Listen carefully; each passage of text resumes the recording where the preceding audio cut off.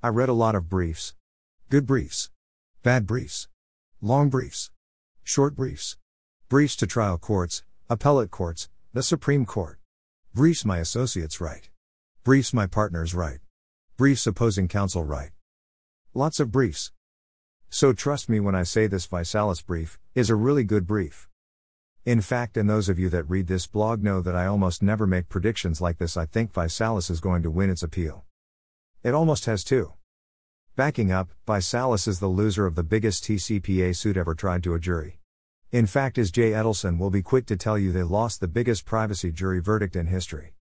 $925 million. The ViSalis judgment origin story is the stuff of TCPA world lore.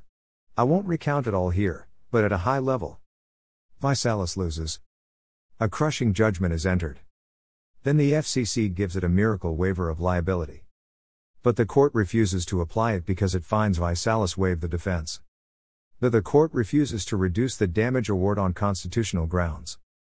But it does refuse to treble damages, mercy rule.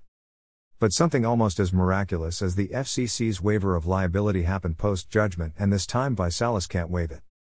The Supreme Court held in Ramirez v. TransUnion that unnamed class members in certified cases cannot recover damages at trial unless they suffered Article 3 harm. Remember how I explained that was a super huge deal? Well, ViSalis brand new and shiny appellate lawyers agree. And they lead with this very simple argument. ViSalis was sued for not having the right level of written consent for many calls it made. But it still had consent, for at least some of the class, and folks that consented to calls even if the consent did not meet the technical requirements of the regulation could not have been harmed by calls they wanted. Pretty strong, right? See, the ViSalis case exploited a legal fiction that the failure to obtain a heightened level of consent causes harm, even when a consumer provided a lower level of consent. And given that it wasn't even clear what level of consent ViSalis needed to have at the time it obtained consent, it would be pretty unfair to hold ViSalis liable for calls that were consented to, but again not consented enough to. That was precisely what animated the FCC's waiver order, but, again, the court found that issue was, ironically, waived. But Article 3 standing is jurisdictional. It can't be waived, modified, or created. It either exists, or it does not. It's objective. Black and white. That's why I like the concept so much.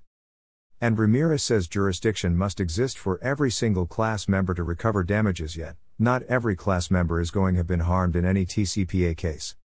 Indeed, in the ViSalis case it is difficult to imagine how any consenting class member was harmed. Perhaps one or two were in a okay, I thought I wanted calls but I changed my mind and didn't tell you, but you should have known anyway sort of way. And one or two were probably harmed in a well I signed the form but I didn't read it and now I'm annoyed you're calling me sort of way. But to say that every consenting class member was harmed uniformly is, well, just not true. So ViSalis has to win. Unless, well, in the law the truth doesn't always prevail. There are legal fictions to attend to. And those fictions generally preserve some higher principle. In theory at least.